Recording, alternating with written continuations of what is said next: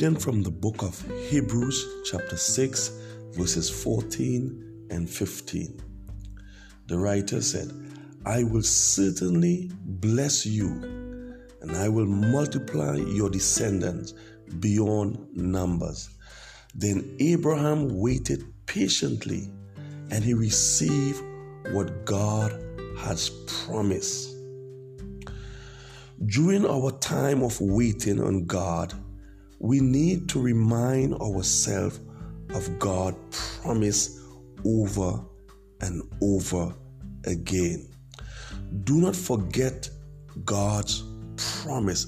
And sometimes we forget the promises that God has promised us, because over extended period of waiting can tend to cause us to doubt that we even hear from God.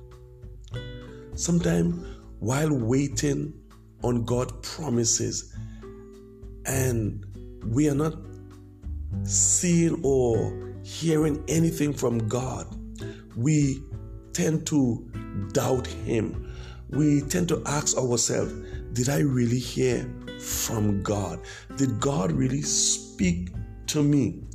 Doubt and unbelief did attach itself to Abraham. It attacked Abraham. But Abraham, when he remembered God's promises, when he focused on God's promises, he began to give God thanks. He began to give God praise. So during that time, as you wait on God's promises, begin to give God thanks.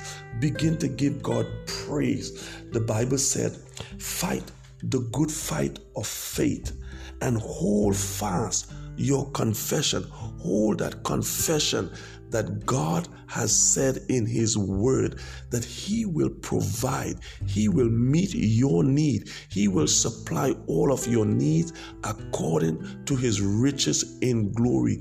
Confess God's word and hold on to God's word. No matter how you might feel right now, do not give up. Do not give up.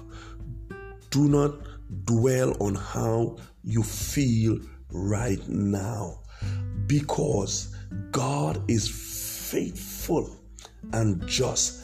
As He fulfilled His promise to Abraham at the appointed time, He will also fulfill His word to you and I.